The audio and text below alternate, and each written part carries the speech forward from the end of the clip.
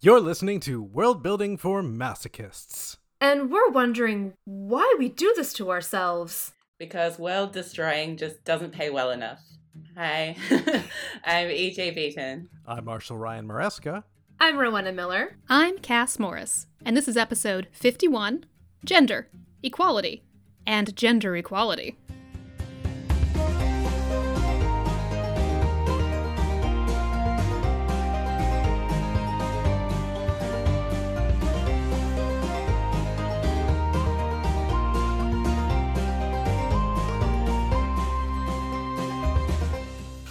All right, welcome listeners to our 51st episode of the podcast. We have crossed the line over 50 episodes. Very exciting. And very exciting for us, we have a special guest today.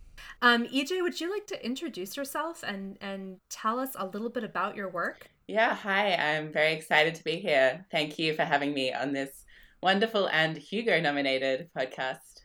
It's an honor. I'm the author of The Counselor, which is an epic fantasy novel about a scholar who has to choose the next ruler of the realm amidst treachery and conspiracy. And it's set in a gender-equal world where women have the same freedoms and social roles as men. It's also a queer norm world, so the main character is bisexual and there are other queer characters. And I'd describe the book as being a character-driven story about power. And at the moment, I'm working on the sequel. So again, thanks for having me. Listeners, you didn't see me just fist pump because I have been hoping there was going to be a sequel. There were lots of tantalizing things in the first one that I desperately wanted more of. So I am very excited to hear that. Oh, thank you, Kaz. So we wanted to, with the opportunity that we have with The Counselor being such a fantastic exploration of gender and power and all kinds of fun stuff, I guess fun if you're on this podcast or a listener of this podcast, you're our people if you are, we wanted to spend some time talking about the concept of gender equality in world building. And the first question that popped into my mind when we're going to start talking about gender equality is, well, we kind of have to figure out, hey, gender, that's a thing. And that's a thing that we could spend multiple podcast episodes on. But, I mean, how do you begin to untangle that question of how is it that you define gender in a world, or that you as the author define it, how your characters are defining it, how the world is defining it? How does that play into the concept of gender equality? And this can be just such a huge choose versus presume moment, because I think especially in like the more quote unquote traditional fantasy, there's a lot of presumptions made, and then a lot of people defending said presumptions by just going, well, that's just history, and that's really authentic. Yeah, that's really not the case remotely true. Especially it's a very narrow, some small sliver of Western civilization presumption rather than the world as a whole. So I think it's a really good thing just from the get-go to give strong consideration of the choices you can make of just what even is gender within your cultures, let alone if gender equality exists and what that looks like. Yeah, it's a really interesting way of putting it. And I wanted to ask all of you this question as well once I saw it, because I know you all deal with gender in your work as well, and in different settings, you know, some inspired by real world history. So is that something that you guys would like to answer first and me second, or would you like me to talk about it? She turns the tables. Oh God, they've never done that on us before. Oh, well, I didn't define gender in The Counselor, which I suppose this question was interesting to me for that reason. It sort of surprised me. I did try to signal the world's gender equality through language in some ways, as well as through the characters' actions and jobs and so on. But for example, with the language, if the order of words I was using had mirrored the default from patriarchal societies in the real world, then it would seem to undermine the idea that this wasn't a patriarchy. So I thought I'd put the female word first in phrases like women and men or ladies and lords and so on. But I didn't define what it means to be female or male or non-binary, genderqueer and more. And I was thinking about this question, and I'm aware that some readers may want explicit rep of genderqueer and non-binary people on the page. And I think there's a pretty straightforward reason why that isn't there in The Counselor, and that's because most of my learning about genderqueer and non-binary identities took place after the manuscript was finished. So I can see how frustrating it probably is for genderqueer and non-binary readers who are sick of being left out of the explicit rap in queer stories, and I do understand that. I think sometimes as writers and as queer people, we're still trying to come to terms with who we are ourselves and learning to be visible, and so we haven't always reached the point where we've represented everyone else as well. But I thought since we're talking about this and like what is gender, I wanted to boost some Own Voices novels by genderqueer fantasy novels, because I do feel like while everyone can do better with rep, and I include myself in that Own Voices should really be the heart of all this. So if that's all right with you guys, I would just mention 4 that I'm interested in. Go for it. Absolutely. Absolutely. That's what we're here for, to soak up all the things that we should. To make all of our listeners' TBRs much longer. Okay, great. Well, I would start with Shelley Packard Chan's She Who Became the Sun, which is a queer reimagining of Chinese history of the Ming Dynasty. It's beautifully written and features a fantastically ambitious main character. And I get to gloat about it because I've read it, and everyone is sort of waiting with bated breath until July. So it's not long now. So I would say add it to your TBR if you haven't already. Seconded. Yeah, you've read it too, Rana. I did, yes. It's very good. I'm slow. I have it on NetGalley, but I haven't gotten to it yet. I'll have to bump it up. It's good. It's yeah, worth so it. many people are probably jealous of you hearing that. Well, I would add also Lee Mandello's Summer Suns, which I'm just starting now. It's a Southern Gothic fantasy novel with secrets, cars, and a hungry ghost, which I think is an awesome pitch. But the bit that got me really interested was it's also been described as racing with academic intrigue, which I think sounds absolutely fantastic. Another one which I'm really excited about, so Rivers Solomon, the author of the acclaimed The Deep, has a new novel, Sorrowland, that's just come out, I think 1 or 2 days ago. And according to the author, Sorrowland is about how to enact liberation and live anarchically, even when the poison of colonial and capitalist rule has seeped inside and colored every one of your social relations, which sounds incredible and very timely, I think, too. And I would add one more, Foz Meadows, whose novel A Tyranny of Queens includes rep, and it's the second book of 2. And Foz also has a new book that's just been announced called A Strange and Stubborn Endurance, which is described as a queer fantasy romance. So I hope all of that helps to add to the TBR as well. Yes, mission accomplished. The ever-growing mountain. But I think it is so important to keep reading, especially the new stuff that's coming out, as it, we as a community are talking more and more about these questions and beginning to explore them much more deeply. That reading helps to shift those perceptions and help to choose instead of presuming, and help to unpack the centuries of baggage that we all drag around with us, whether we realize it or not, which can only make us better writers, in my opinion. Yeah, totally. Just kind of throw in there the question of, how do you define gender?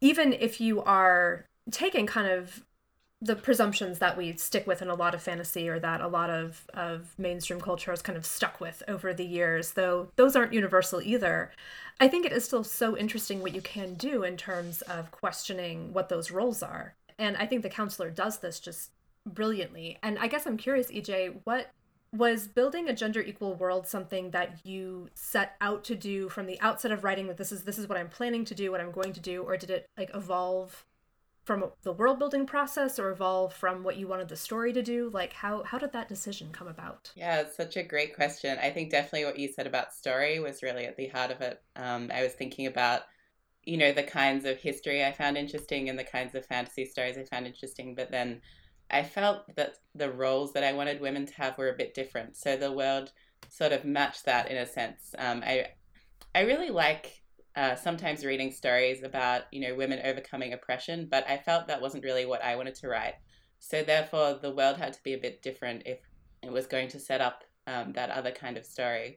So that it wasn't really a narrative about women overcoming the patriarchy in this particular case. It was more about a world where women and men are already equal, and then, women are already at high levels of power and can collaborate and have different kinds of relationships within the story and different roles and positions as well. I think that's a really frequent way that we see gender addressed in fantasy fiction is the idea of smash the patriarchy. And I love it. I'm for it. I love that kind of story. I think there's plenty of room for that. But I also like that we are seeing more and more trends towards gender equal and queer norm worlds in fantasy fiction. I in the Oven Cycle, am dealing in a very patriarchal world. It doesn't look exactly like, I think, what people expect. Divorces are possible, things like that, but there's social repercussions. But it's certainly a patriarchal world. And I did that consciously. I wanted to talk about those things and about the pressures put on women and female-bodied people by a society that wants them to be smaller and make themselves less. But I've gotten really weary of writing that after 3 books. And so my next project is going to be a gender equal and queer norm world where I don't have those boundaries on me. And might I return to smash the patriarchy at some point? Probably. But I am really looking forward to exploring something else in the next book. Well, and I think that readers are in the same position too, that, we want both. We want to read the empowering stories of women who overcome, and we also want to read the world where we don't have to fight twice as hard and climb twice as high anymore. Both are really valuable.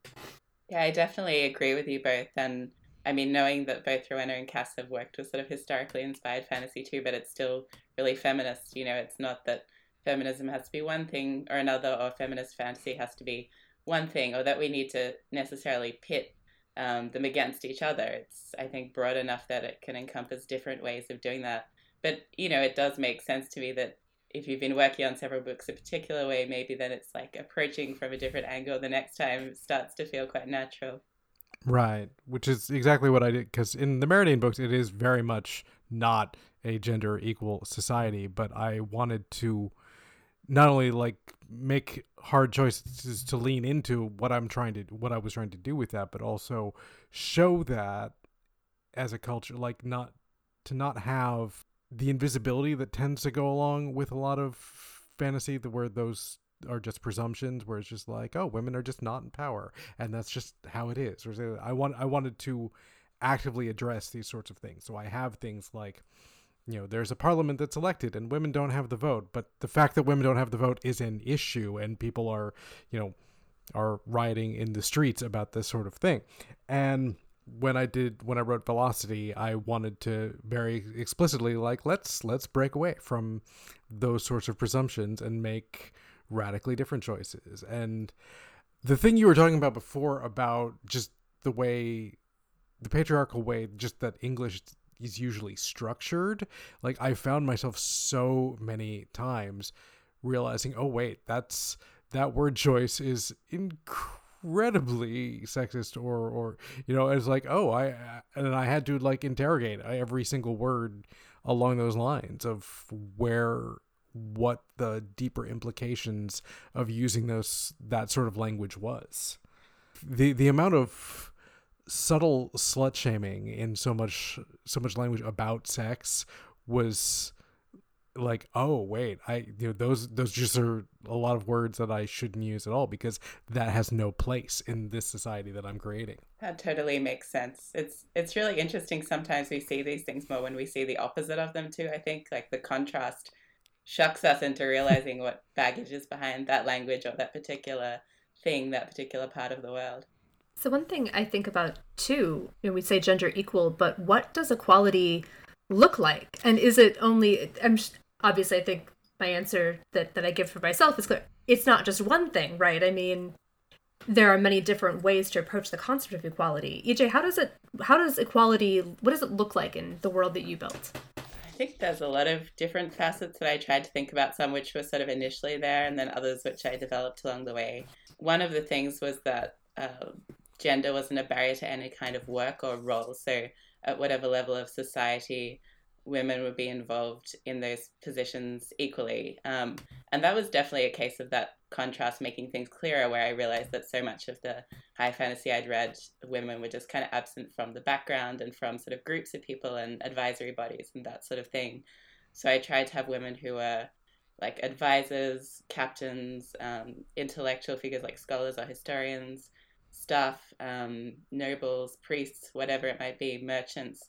So women were just kind of involved in there at all of those levels, like the highest ones, and then at all the other levels down the chain. And so, like sometimes there were particular things that I felt it needed to be shown in contrast. One example being sex workers. I'd often seen high fantasy or sci-fi as well that you would have kind of a pleasure district which all the sex workers were women, and that was never really addressed. So there's just this small moment where a male sex worker comes out of the pleasure district as they're passing through, for example, and that's the only sex worker you see there. So I suppose was trying to go against those assumptions that slant a particular way. But I suppose also, thinking about powerful positions, that it's not only the top person, not just the queen or the head of state, but also people who shape the culture. So if you're going to have texts, manuscripts or books that you refer to, which I really like to do, then they shouldn't all be written by men. They should be kind of a mixture of female and male authors that's just naturally worked in. I really like what you said about gender not being a barrier to work and making sure that that shows in the background characters. And I forget who it was. It may have been KB Wagers who brought up the tip of rolling a die whenever you have to just give a gender to a background character to make sure that it stays equal. Because there's this like habit that I think many of us get in of making background characters male. And this presumption of them being male, and make sure that that actually shows that there's equality in those background characters that maybe we only see for a few seconds. But that matters too. I mean, the main characters obviously matter, but the whole makeup of the society that you're building matters. There was a study done, I want to say it was the Gina Davis Institute that did this study. Cass is showing me that I'm correct about this. But that with crowd scenes, if the crowd is more than 37% women, then audiences tend to think it's overwhelmingly female, which the math does not check out. But yet, that's Yep. the weird thing we have going on in terms of how representation on the screen has molded people's thoughts in terms of what normal quote unquote looks like, and that's weird, but that's sort of part of what you have to fight in your own biases when you're building just who's in the background for stuff. Yeah, I absolutely agree with that, and definitely the point about media shaping that too. When you have cultural juggernauts, that tends to set up expectations about these things too.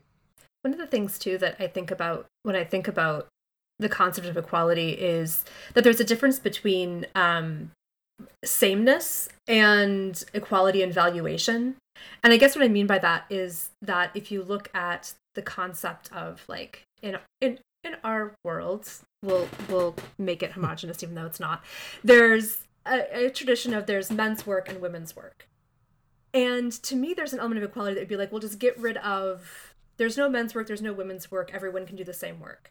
But there's also the element of, well, what if we did have men's work and women's work, but we valued it all the same? Because part of the problem that I think that we have faced is that work traditionally assumed to be women's work is valued much less than men's work is. The contributions that women make to a culture or society are just valued much less. And the work is no less vital or important quite often, but the society values it as less than. And I mean, I think, you look at even salaries today for a lot of roles play out on that caregiving roles tend to make less money than, many roles that have traditionally been filled by men. I was just listening the other day to another podcast talking about how as technology has improved and made, reduced labor for men and women within the household, that much of the male labor has been eradicated, whilst the women's labor has been like, well, now you're free to do more of the labor within the household. So like the example was that, like, if in the 1820s, like if you're making a stew, then like the grain that you need, like it's the man's job to harvest the grain and grind it into a flour. But now you can just go to the store and buy flour, so the man doesn't have to do that. But while the woman's supposed to like beat the eggs and all that, it's like, well, we've now invented the egg beater, so it's easier. So now we're gonna make angel food cake be a big thing because it's going to be easier to make, and it'll take you just as long before because now you have to make a more complicated thing to keep up with the times. And it was a fascinating look at how those advances have removed the work for a lot of men without actually changing how much labor most women are doing. It really shows that you can shift the technology but not shift the underlying sexism, which then just generates more and more work. Yeah. I think that this also partially explains all those Jell-O salads. I was just thinking that. Those mid-century Jell-O salads. Like, we have created all of these conveniences in the kitchen. You don't have to spend all this time here anymore, but you should to create salmon, asparagus, Jell-O mold. Jell-O salad with things suspended in it. See, I always thought those were this passive-aggressive game of like, oh, you want me to make something complicated. Here. Could be. And it just kept like if you look at those recipes from the 70s, it's like this escalation of like, I'm going to make the most horrible thing and you're all going to act like it's wonderful. I'm going to have to repost my Grandma Ruby's salad luncheon recipes again, aren't I? Oh, those were hideous. Were horrifying. They were delightfully horrible. Okay, but not to distract from the horrifying salad imagery, but I just think that was a fantastic point about valuation, Rona, because I guess it comes back to that idea of different stories and different feminist stories where, in my case, like I'm definitely writing about similarity, but I think I would be really interested to see what you've described there, a world where there was women's work and men's work, but it's valued the same, or that's done differently somehow, because that really has the potential to speak to those real world issues, the kind that Marsha was talking about, where it hasn't really reached a state of equality yet. But I was also thinking about, if things are gender equal, if women and men are doing all the same kinds of work across the board, then is there another thing that's structuring value and also creating discrimination? So the world in the Counselor is very hierarchical and bound up with nobility as well as financial inequality, and I was interested in the Tudor theory of divine right of kings as well as the medieval belief in the great chain of being, both of which I guess sort of posit a structure where everyone stays in their social role and there's a permanent inequality in the world. So in a way it's taking up sort of the same issue of some people's work is valued and some people's work is not valued, but it's not along gendered lines.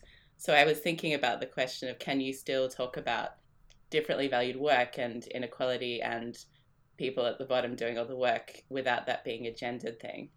Yeah, absolutely. And I think in some ways shifting like the focus by upending the assumptions about gender, like you can shine a light more clearly on the elements that you want to talk about or explore more, because you can't explain it away with gender and you can't, kind of divert the focus onto that. It's like, oh no, this is really what we're talking about now. Mm-hmm. Yeah, definitely. And there can be a difference too in between what the society purports to value and what it actually does. Thinking about medieval structures, the big concept was the idea of the three estates: those who work, those who pray, and those who fight. And in theory, they're all equal in God's eyes, and they're all valuable and all necessary to society. But the reason we get things like the French Revolution is because eventually the people who are those who work say, hang on a minute. If we're all equal, how come y'all seem to have much cushier lives than the rest of us?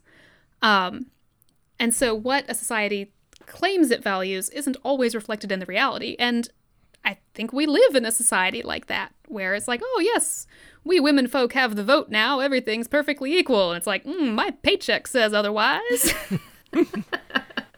And again, the whole, even in two-income households, that women still do the majority of the housework, right? So even though we have this kind of like, you can stamp the cookie cutter down and look, it is an equal household of two people who work and bring home, even if they bring home equal income. Oh, wait, behind the scenes, women are still putting in more labor hours in the house. So again, we're purporting one thing while actually playing out another. I think that speaks too to the fact that it's not all like your options are total oppression or total equality. Societies live on a spectrum. They are often in transition. Marshall, I feel like the Meridain series is a society in transition. And the one I'm working on is sort of like, I'm still having trouble figuring out exactly where to posit it on that scale.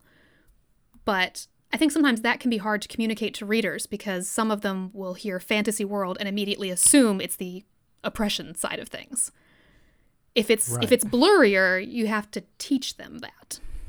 I'd be interested in hearing if any of you guys had experienced this, and maybe Marshall with writing a queer norm world and Cass with the new project that you were talking about, but whether you've also found that trying to imagine a world where things are very different actually can sort of empower you in the way that you act in the real world too, in that sense of thinking about a totally different default can have some flow-on impacts on the way you then apply that to your life, or the way you might question the default more in our real world. That was something that I found as sort of an unexpected thing as I was working on my book, and I wondered if you'd found a similar thing or not. To an extent. I mean, I certainly, in writing this book, but also in like the thought process that led up to it, I did a lot of like looking around of like, why exactly do we have, why exactly have we decided that this is the one way that like marriages work, or something like that? Like, where did that come from? And so, I mean, my own home life, like I'm the one who does most of the householdy things in this household. So we're away from what's the average norm in here, but that's also, and I think that's part of why I didn't have a lot of trouble questioning that sort of thing.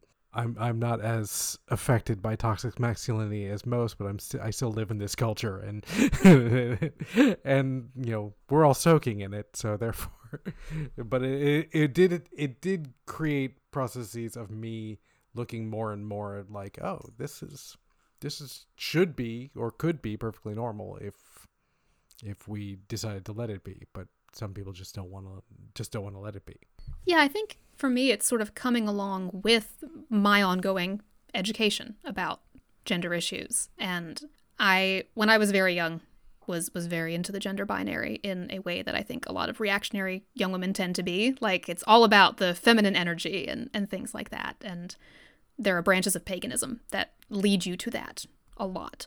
But I grew up and I met more people, and they didn't all fit within that binary. And it was like, oh, well, my friends don't reflect this idea I've been given. And over years, I have learned more things and more ways of thinking about gender. And that brings me around, I think, to the things I'm going to explore in this new project about what it means and when it means what things, and how you can still have ideas of gender.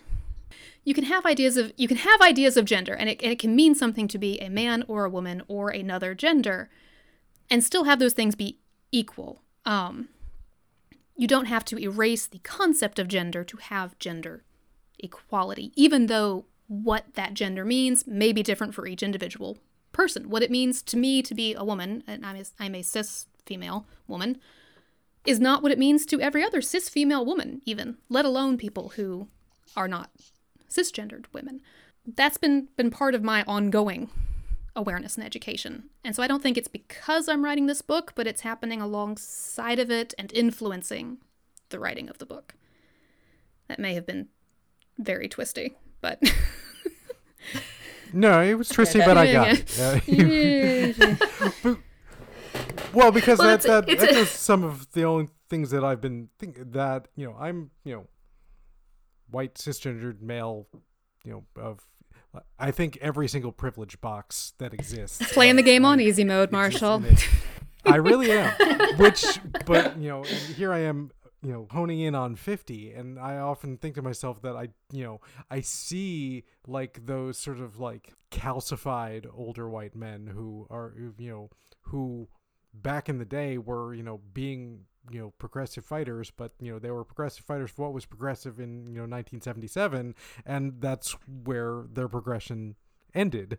And I constantly want to challenge myself to not get locked into well, this is how things are supposed to be, and thus constantly push myself out of my comfort zone to open up my eyes more and more. That is my own constant journey.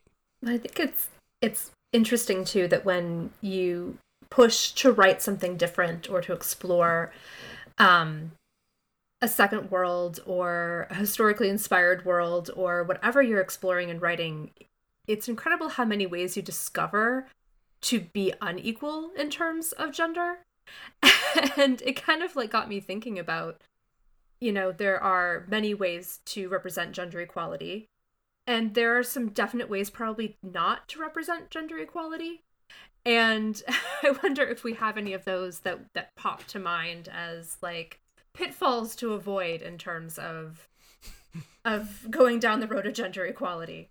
I was thinking about this because someone raised a question along these lines in my Reddit AMA recently, where a Reddit user asked about matriarchal fantasy and said that they'd seen some discussions where people were saying that it necessarily had to be a case of women are in charge, but now it's sexist towards men in sort of a role reversal scenario. And my answer was that I don't think that matriarchal fantasy needs to be limited to things will be sexist no matter who's in charge. Like that's one take you could have, but there are plenty of others. You could explore how characters might navigate a society like that, which has both positives and negatives to it, or one that has a lot of positives to it. And then I think also it's possible to approach a matriarchal fantasy world without it needing to be a moral story about matriarchy at all. So I guess to link that back to the question of, gender equality in terms of creating gender equal worlds, I think logic would suggest that the inequality of patriarchy doesn't get fixed by setting up a new kind of sexist inequality. And to argue that a matriarchal or a gender equal society must be discriminatory is a kind of convenient way of assuaging guilt about real world sexism, the excuse being, well, if women were in charge or shared power, then it'd be just as bad. So I think it's an attempt to limit the kinds of narratives we can explore, but I'd like to think that fiction about equality can be more about opening doors in that sense. I'm reminded of that first season Next Generation episode where I was about to first say they're it. like they go to this planet where they're like, oh wow, women are in charge on this planet. How weird and wacky is that?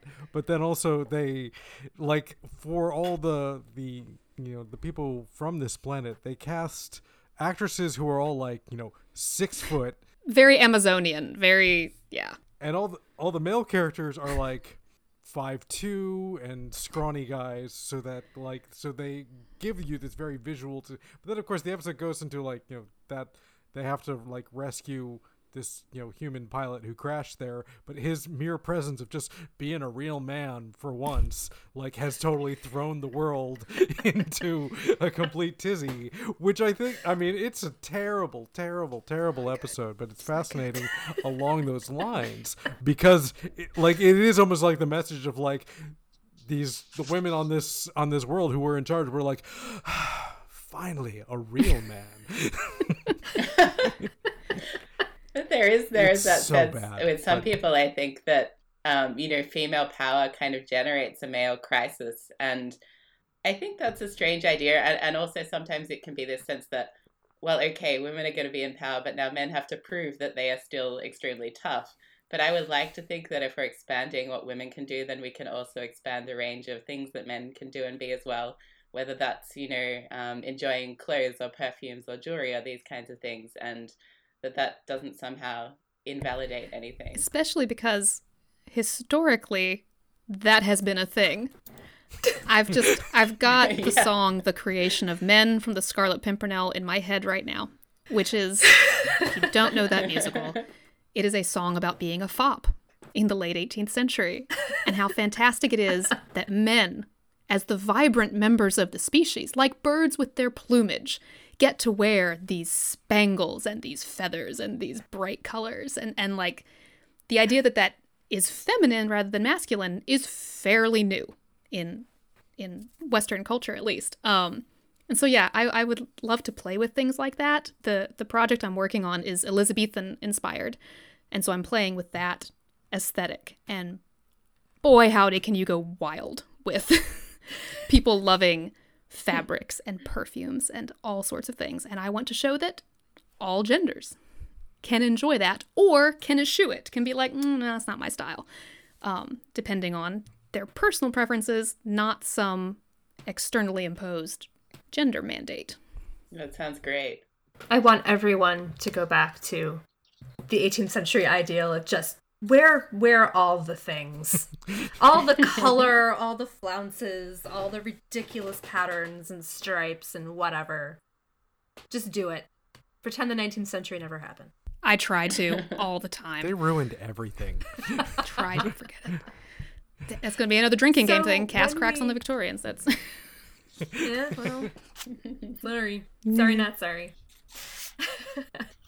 So if we're going to move forward with world building, a gender equal world, I mean, there are a lot of elements that are going to have to get put under the microscope and tweaked and changed, and some of them get like turned inside out and shaken out and put back together again. So I guess I'm curious, EJ, when you were kind of recrafting a world, what were some of the elements that you had the most fun playing with gender equality within, whether it's, you know, like education or work or home life or family or whatever? Gosh, can I say all of those things? Yes, you can. I think everything about it was really enjoyable and interesting. Definitely with education, I think if you're educating people equally regardless of gender, then that should show in the jobs available and the intellectual life of the world. So I was enjoying trying to work with that. And home life, I suppose, it's not something I focused on a lot because the main character is an orphan, but it is kind of in the background. But I was certainly thinking about, the way people are raised and what values they have in the context of the Renaissance idea of the individual who has the power to shape their destiny, and how that was kind of breaking away from the medieval period a bit. So I was thinking of that, but as something that's gender equal, not just the idea that noblemen were being raised with this idea of trying to seize a great destiny, but that noble women could be too. But then you also had this class barrier to that as well. One of the things I really enjoyed was fighting and the way that different characters could fight, and how that wasn't necessarily, I suppose this comes back a bit to what we were talking about with, physical strength and what men and women can be versus kind of delicacy and other things. But I wanted to have women who are quite physically powerful just be there, and also some who weren't, and they could be equally effective. And then the same with the men. So you could have male fighters who are quite strong, and then others who are quite agile. Or, there's one person who, one character, Luca, who has the motto strength without swords, and who typically fights in a strategic way that minimizes his physical output. So I guess thinking about those things as being gender equal too, that wasn't the case that one gender fights a particular way and then the other gender fights a different way, but within that, people could have whatever sort of style that they liked that more suits their personality and values and interest. Yeah, I think that martial culture is a really interesting one to kind of like look at through the lens of choose, don't presume when it comes to gender equality, because you will always have the person, we won't assume this person's gender, making the objection that, well, of course men are going to make better soldiers because they are just on average bigger. And like there are so many ways to play with that, in terms of there are different things that a martial culture can value. They can value agility, they could value speed. And the fact that technology kind of like blows a lot of those things out of the water anyway. So if you're looking at a world that is no longer purely hand-to-hand fighting, like you can play with a lot of things. A musket, really, it doesn't matter if you're a man or a woman, you can fire it just as effectively or ineffectively as the case may be. It doesn't so much matter. So, you can build a martial culture that's aware of the differences in averages between men and women, but still has equality within it. I always like to think in terms of like when you have an ensemble cast and they're in a situation where a fight breaks out, like who is going to be in a position to fight well and who's not. And too often in popular culture, mass culture, we have this thing where it's like all the men are able to fight very ably and handle themselves, whereas the women not so much. And that's like, I feel like you should have several of your male characters as well as several female characters should be in a position of like, if a fight breaks out, they're gonna die unless somebody intervenes. But also some of them should be able to handle themselves ably. And again, we're gonna knock on Star Trek Next Generation, but there's the We knock because we love. we knock because we love. There's the episode where Q sends them into Robin Hood Yes! for reasons. Because Q. Because And Q. At one point, a fight breaks out, and Picard and Riker and Worf and Data and Geordi are all like, they have swords and they're fighting, and it's very, very swashbuckly, and it's great. And Troy and Crusher like sneak up behind people and hit them over the head with pots. And it's so blatant that it's like, but didn't you see how blatant you're making? It's like, this? you two had the same And- Starfleet basic combat training with the two-handed punch thing that they do, apparently, as everybody else. But like somebody there was like, let's make that just okay. Crusher will hit him. Let's have Troy also just hit somebody over the head with a pot. Like the fact. And that they made honestly, it for if you both don't of know what you're doing with the sword, the pot's probably more effective anyway. They should all be hitting people over the head with pots. I mean, Yeah, like, I totally believe Worf knows how to use a broadsword, but Riker? Really? I'm not sure about that. Geordi. Yeah, Geordi? No. Geordi. I mean, Data's I sure like he's that. fully functional, but He just accesses that program. I like that comment though, that comment about the ensemble cast too, because I really like the idea of having just a range of different personalities involved, and I think that can really show in the way that people fight too. And also, I guess, thinking about their priorities, if it's someone who's really intellectual and who's spent a lot of time studying, then they're not going to have devoted equal time to training usually, or they might, have a bit of training, but it's going to be different to someone who's spent a lot of time doing martial training. So I think that can show as well. One spot too that I think might slip under the radar and might not even be important to a book depending on what you're writing, but I think about how gendered religion typically is. mm-hmm.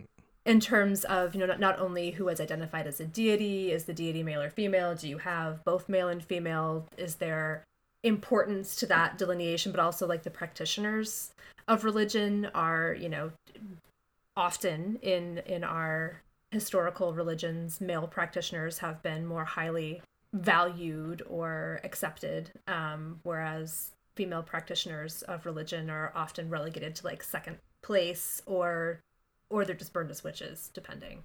Pick your poison on that, I guess, which direction you want to take exploring that one. But yeah, I think that religion is a place that's often very gendered and often very unequally gendered. Yeah, I definitely agree with that. And I think if you are then creating a gender equal world, then you have to think about that as well, especially if it is a world where religion is important, because often that's a source of value. So if that source of value still appears to be patriarchal, then it doesn't really fit believably into the world in the same way. So I was trying to create female deities and also to have people of any gender as priests and so on. But I think it is a really good point of consideration also with rituals and those kinds of things, and how that would look different as well. I have to remind myself frequently in the Oven cycle that most priesthoods and most religious organizations in Rome weren't specifically gendered. There were some that were, and there were some rituals that could only be one gender or the other, but many of them were not. And you didn't always associate with a deity of your own gender. And I find myself like instinctively doing that just because of the weight of the patriarchy on my own brain. And I have to be like, no, wait, I can have a woman be dedicated to a male god or vice versa. That's allowed in most cases. But I have to consciously think of it and consciously do it. Well, and I think that raises kind of another question, or segues into another question, which is, that there, for example, are those gods in the ancient Roman world that were, or had mystery religions or sects that were male only or female only, which is, in a gender equal world, do you still have spaces that are for one gender or another, or exclusionary in some way? Like, can you build that in, or does that get washed out with the other work that you're doing? I think that's such an interesting question. I kind of love that question. I don't have women only or men only spaces in my novel, but I'd be really interested to see how it was handled by someone including it. I suppose there's never really a no when it comes to this stuff. It's more a question of, well, how would it function without patriarchy, really? How would you make that work. And I was thinking also about how it'd be interesting to see a gender-separated space if it wasn't functioning as, say, a protective space for women or, a place of privilege for men like a boys' club, but as something else. What would that something else look like? So it's not something I've addressed, but I'd really love to see that. I think you absolutely could do it. Yeah, I agree. I mean, there are a lot of the reasons that we have for creating spaces for one gender or another is about either excluding one group from power or privilege, or about protecting a group from the undue effects of the other group, perhaps we could say. But if you don't have either of those things to worry about, there may still be valid reasons to have spaces that are insular for one reason or another. To an extent, that ties to the thing we were talking about a couple episodes ago of like, do different spaces have different rules, and are part of the rules part of why you split up, you would create specifically gendered spaces because of those rules. I'm thinking about how, like in Germany, a lot of the like changing rooms for pools and all that, and pools and saunas themselves don't end up being gender separated spaces, and everyone is naked in there because that's just the cultural rules for the pools and saunas and such. Whereas here we would find that horrifying as a thing to do. People are like, no, you have to have separate changing rooms, or else think of the children, Marshall. Think of the children. children. We have a separate mothers and children changing room that's separate from the other two altogether, and which is that's a whole set of luggage to unpack right there. In spaces like that, the rules for mothers with sons is radically different than single fathers with daughters. My husband has brought up before just like the awkwardness of like, if I'm out with the girls, what bathroom where do we go to Starbucks because they have a single seater and I don't have to answer this question because this world is not set up for, a man taking parental roles by himself in the same way that we understand it if a woman does. Yeah, I was thinking specifically at the YMCA that I used to go to in the before times, that there was, there's the men's room, there's the women's dressing room, and then there was a third one that is women with children. But if you were like a single dad or a dad who took his daughter to the pool, your only option would be to take your daughter into the men's dressing room with you, and the consequences of that choice that you would have to accept. But because there was no, oh, you're a father who has your children with you. No, that there's no space for you for that. That's specially designated for you for that. It's like how only recently had they started putting those diaper decks in men's rooms too. Yes. Like that was not a thing until recently. They were only in the women's room. Yes. And yes, that was an issue a couple of times in the early 2000s for me. Yes.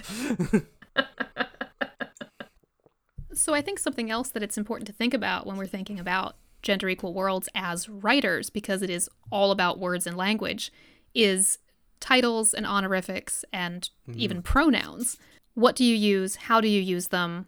And how do you then teach the reader what to expect from the terms that you're using? I love prince because enough people have sort of inculcated the idea that prince can be a gender neutral term, but we have problems when it comes to like lords and ladies.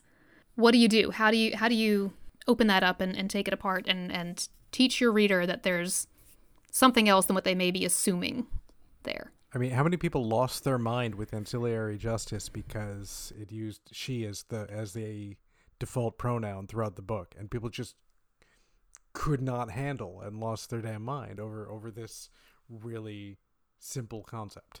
Like, I feel like one thing that just conveys so much in such a simple word is the fact that if a king is married, he has a queen.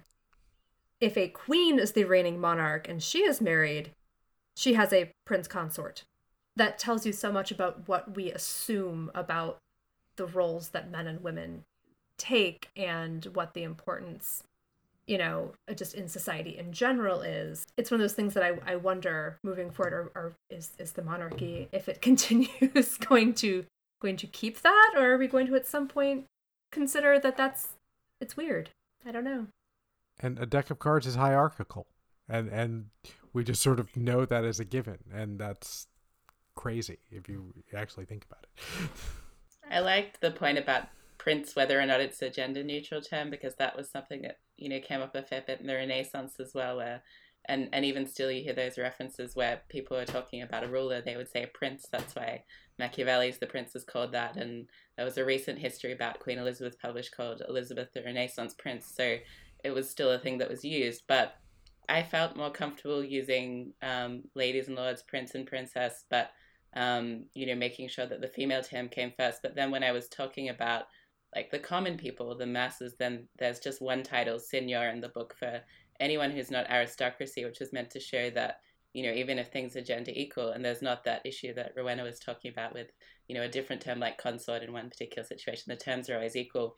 But if you're not of the nobility, then there's still the sense that you're one big mass that doesn't really have that chance at a kind of a unique status. Even if you are someone who is wealthier within that mass, like a merchant or a craftsperson, you're still just senior. You're not a lady or a lord. So those markers are kind of gender equal, but then they're also a form of discrimination as well.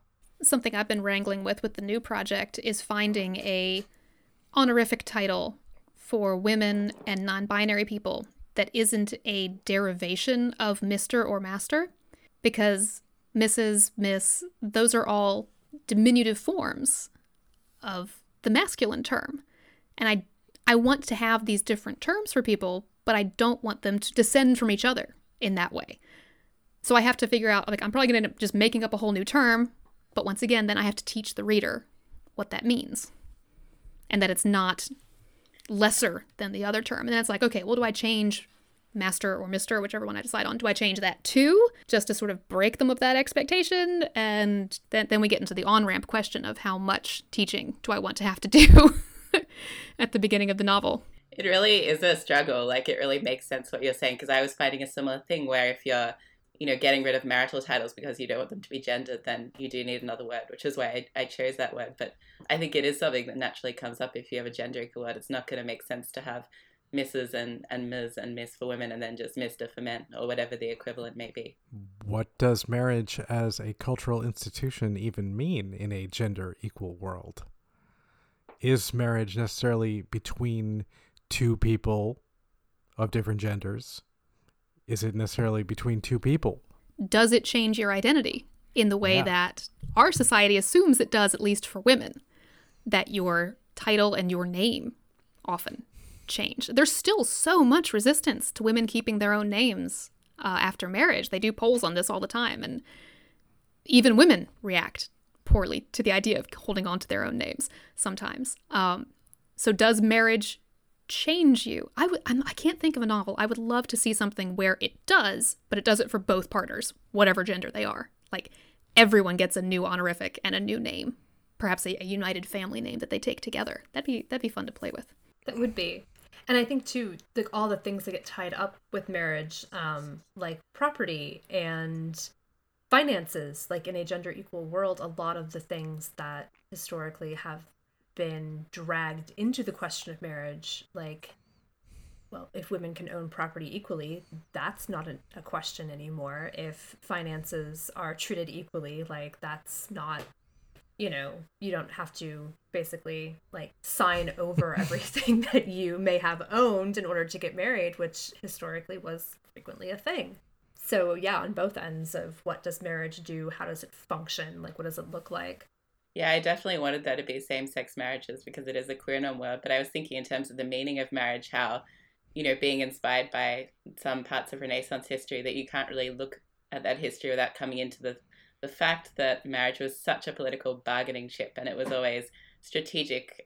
You know, if a leader didn't make their marriage strategically, then that in itself was a choice. So I was thinking about that, but wanting to take the gendered aspect out of it, you know, so if the queen had not married would be a matter of a foreign alliance and so on for other leaders as well. Yeah, I think that you end up with some interesting room for marriage meaning other things or meaning things for your plot or for your story in really interesting ways. Like you can emphasize the political, or you could emphasize the power, or you could emphasize the concept of property. Like, I think, was it our 13 families in our world that marriage is just a business deal, basically, when we had kind of built that in. But yeah, I think that, removing the question of inequality from gender opens up a lot of play in terms of not only marriage, but what do romantic relationships look like. Right. And are these two things that are necessarily connected? Like, I don't go too much into details of what marriage, and I don't even use the word marriage in Velocity Revolution at all, but I don't go into, I did a lot of world building work there that doesn't explicitly show up on the page in terms of no. How many spreadsheets, Marshall? There's some spreadsheets. But like one of the things is that, what's the equivalent of marriage in the culture is mostly just a like legal acknowledgement of we are having a child together, and so therefore we both have acknowledged that we have responsibilities to being the parent of this child, and thus we have to do that together. And that's pretty much, and then it's like, and once you reach the point where you're like, and we're tired of being together as a romantic couple, that's fine. You just, then separate that particular legal binding, which is mostly about finances rather than because you're expected to provide for the child that you have taken responsibility for. But beyond that, there's no real, like, there's certainly no sense of like you have romantic obligation towards this person or anything beyond that.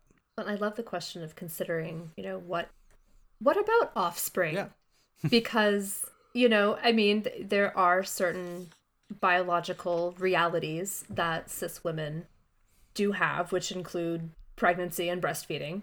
And in a lot of fantasy worlds, like, we don't have many of the modern or futuristic get-arounds for those. But that doesn't mean that the society cannot still equally, support both parents or support women who are parenting in ways that promote equality, right? I mean, just because you have a particular, biological, like, oh, hey, yep, you're the one who's going to carry it for 9 months and then it's going to need nourishment. So that doesn't necessarily have to play out in the ways that historically it has in much of the world.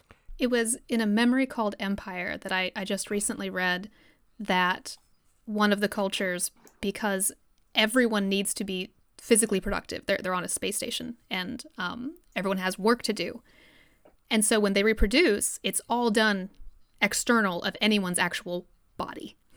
And the idea of actually like carrying a child in the womb is very foreign to the womb bearers of that culture, because they're like, why would you waste that time? You'd be useless for months. Why would you do that?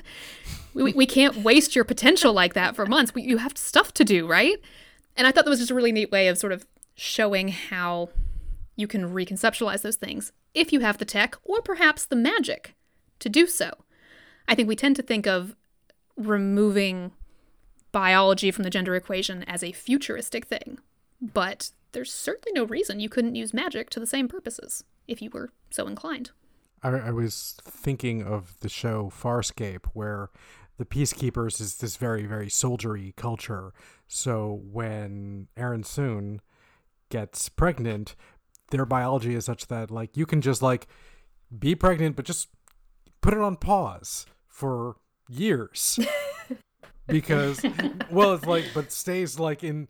That would be convenient. So then, and then when you unpause it, you can unpause it and have it go super, super fast. So you go from, so then those last, it's a matter of a few days rather than several months, which then in like the final, thing of that, like she's literally goes, in the middle of a firefight goes to like, being kind of pregnant to very pregnant to giving birth, like during a gun battle. And he's like, you should stop shooting. Shooting makes me feel better. It's delightful. So you should definitely put in for a sick day before that happens. Like, I'm going to be out. I think it's interesting too that we often focus on the element of pregnancy, but I mean, historically, not being able to nourish your child in any way except for breastfeeding was kind of a reality. And I think, again, you're writing fantasy, we can make up ways around this. Magic potion formula. Maybe the magic potion formula. Maybe there are plants that can be developed into some kind of, proto-soy formula. Or I keep saying dragon nursemaids. All right? Like, I just want dragon nursemaids. Or, you have some alchemy with I the haven't right thought herbs, this through. And then the dads can breastfeed too. Like, why not? Yeah. Why not? And there are many ways our imaginations can take us that can, in fact, enrich the worlds that we're creating rather than just fall into a status quo. Dragon nursemaid sounds like such a fantastic idea, but then what about the fire hazard? I mean, isn't there a pretty good chance that you'll set the baby on fire? They should be very, very, very well-trained dragons. I was going to ask Rowena, is this why you keep raising chickens? Are you hoping one of them's going to turn into a dragon? Is that it? I'm hopeful. I'm hopeful. One of my friends just told me, and she promised to send me the story, and she hasn't yet. But she had come across a short story about a broody chicken that hatched a dragon, and I couldn't find the title, and I need to because that just delights me. Maybe it'll happen to you. Maybe, I'm just gonna go out there one day and some broody chicken's gonna have a little dragon baby. Someday, living the dream. So I feel like we're coming toward the end of our time, EJ, but I want to make sure if there are any other topics that you wanted to cover before we get into our farewells. Honestly, we kind of only very briefly touched on like romance, sex, etc. Though I don't know if that was something, because I know that those are plots in your book, EJ. I didn't know if that was something that you wanted to talk about more or not. It's totally up to you. I'm fine to if you'd like to as well. I mean, I also don't want to run you too far over time, so I guess whatever you feel is best to do or to it's not do. Not like we have to mind. fit inside a time slot or anything like that. This is true. We don't have advertisers or something. So I am curious, EJ, because I know that it is a topic in your book. How does gender equality affect romance and sex and all of that good stuff in your world anyway? Yeah, it's a topic I find really interesting because I think feminism is a part of how we write about sex and sexuality, or can be. And there are different feminist approaches to writing about that. So in stories set in the real world, it could be something like resisting the Madonna whore binary, or showing the dangers of rape culture, or maybe creating dialogue about gender dynamics. But I think when you're writing a story set in a gender equal world, there are some new opportunities that you have. So I tried to consider how some aspects of female sexuality and desire that are underrepresented or maybe treated as unusual could be just presented as totally normal or unremarkable in the world.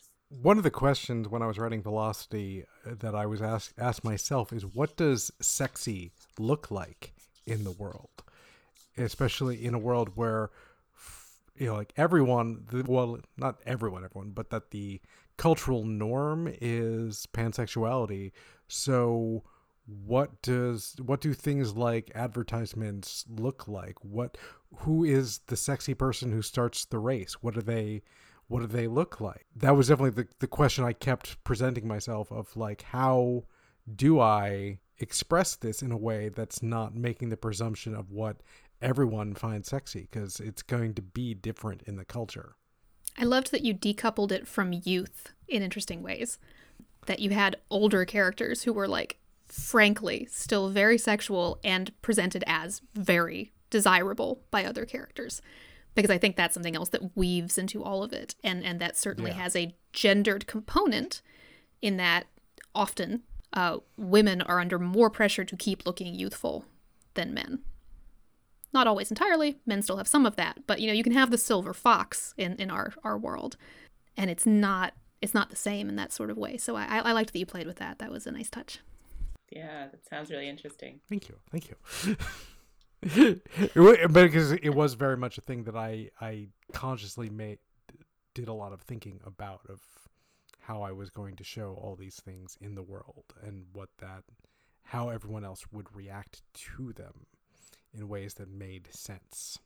And I just wanted everyone to be sexy. I wanted everyone to be sexy. That was the goal. Equality and sexiness.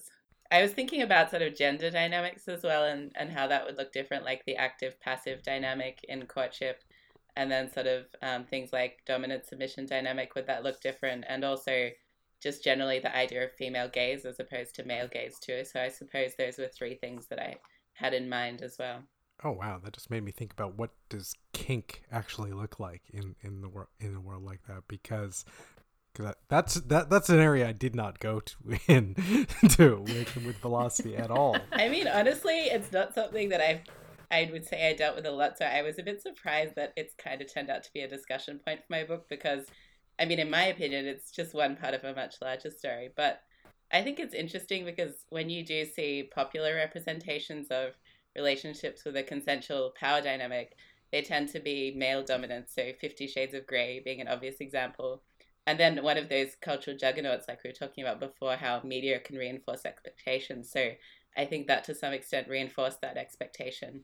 And then on the other hand, when you have dominant women who appear in popular culture, they're often presented as these violent femme fatales who commit murder. So I can think of two famous examples from films that really struck me about this. One is in the film Mr. and Mrs. Smith, where the main character, Jane, takes on the role of a dominatrix and then she kills a man during that scene. And then another one, and I think this is the one that really stands out to me, is the James Bond film Goldeneye, where you have this character, Xenia, who is a dominatrix who dominates men and then kills them during sex scenes. But then, you know, I was thinking about this and how the irony here is that in real life, it's women who are overwhelmingly statistically at risk of sexual violence. So there's this specter of like the violent dominant woman in popular culture, but in real life, it's more likely that the violence is directed against women. So, but I guess coming back to the story, I wanted to write about consensual power dynamics, not rape or sexual violence. And female dominant characters are fairly rare. So I was interested in writing about this in a world where it would just be unremarkable and not an issue. Because I think in our real world, female desires are still really politicized and weaponized against women. So I was like trying to imagine a world where that wasn't really an issue. And I think it made sense to ground that in consent as well. But I was also conscious of this kind of association with epic fantasy and rape scenes, and maybe more in grimdark fantasy as well. And I think perhaps also the depiction of sexual violence on Game of Thrones has something to do with that in terms of its popular culture reach too. Something I liked in The Counselor is that playing with the dynamic and the idea that the sexual role you take in something like that isn't necessarily the same as your role in society. I think often fiction is always like, yes, the dominant male in life is also the dominant male in bed. And it's like, but if it's a game, you know, if it's something you're playing with, if it's role-playing in a way, that doesn't have to be the case. And the woman who is not as assertive in life might be more assertive in the bed. Like, there's so many different ways that you can play with that, especially when you start factoring kink into the equation. And I will say that was one of the things I felt very teased by. And I'm hoping for more of in the sequel. I am on that train. So if there are other readers who are there, I'm with them.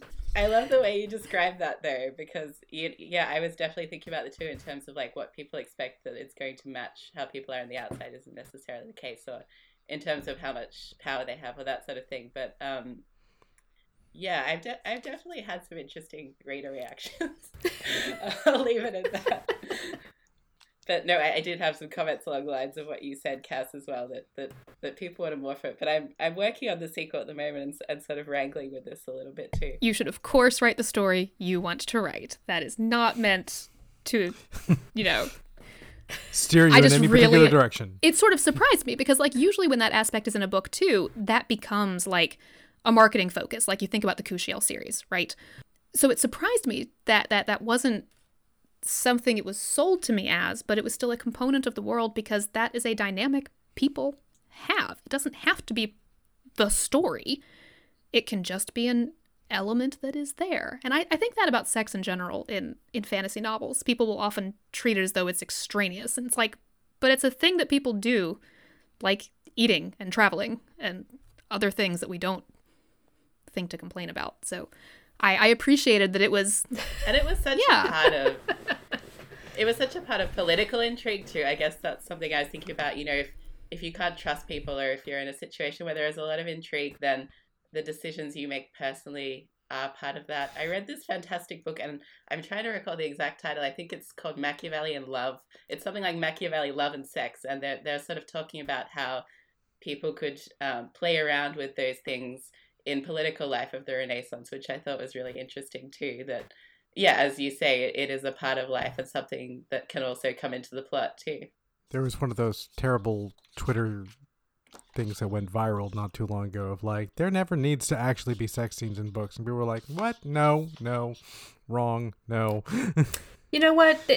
There don't need to be dinner party scenes. Right. You don't have to have traveling scenes. But you know what? It's all part of life. These are choices that we make. Give us all of it.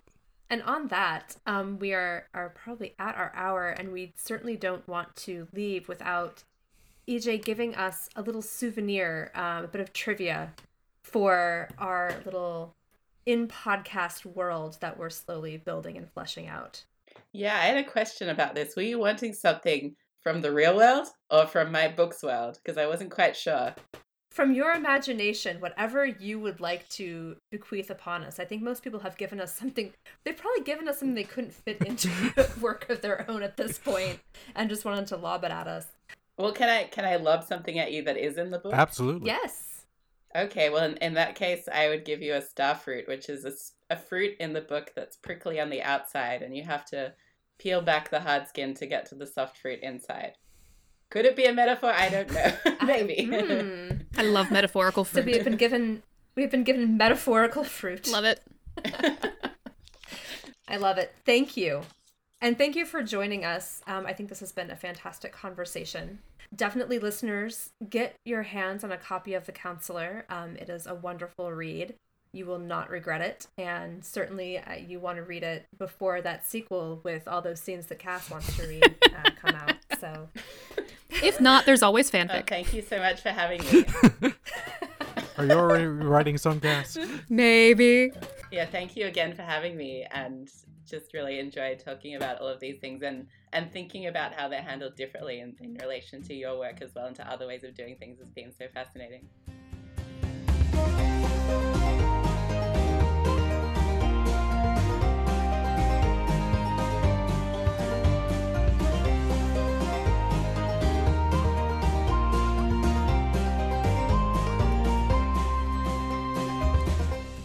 Hi, you. Thanks for listening to this episode of World Building for Masochists and letting us help you overcomplicate your writing life. Our next episode will go up on June 9th, where we're doing another round of listener questions and diving deep into the rabbit holes that takes us. We really hope you liked this episode. If you did, please do take a minute to tell a friend, shout about us on the internet, or leave a review on iTunes. If you've got questions or you just want to tell us how cute we are, there's a number of ways to contact us. We're on Twitter as @WorldBuildCast, and our email is worldbuildcast@gmail.com. We also have a Discord chat room linked in the About the Show page of our website if you want to come and chat with us and other fans of the podcast. We'd love for you to share the worlds you're making and help us all build until it hurts.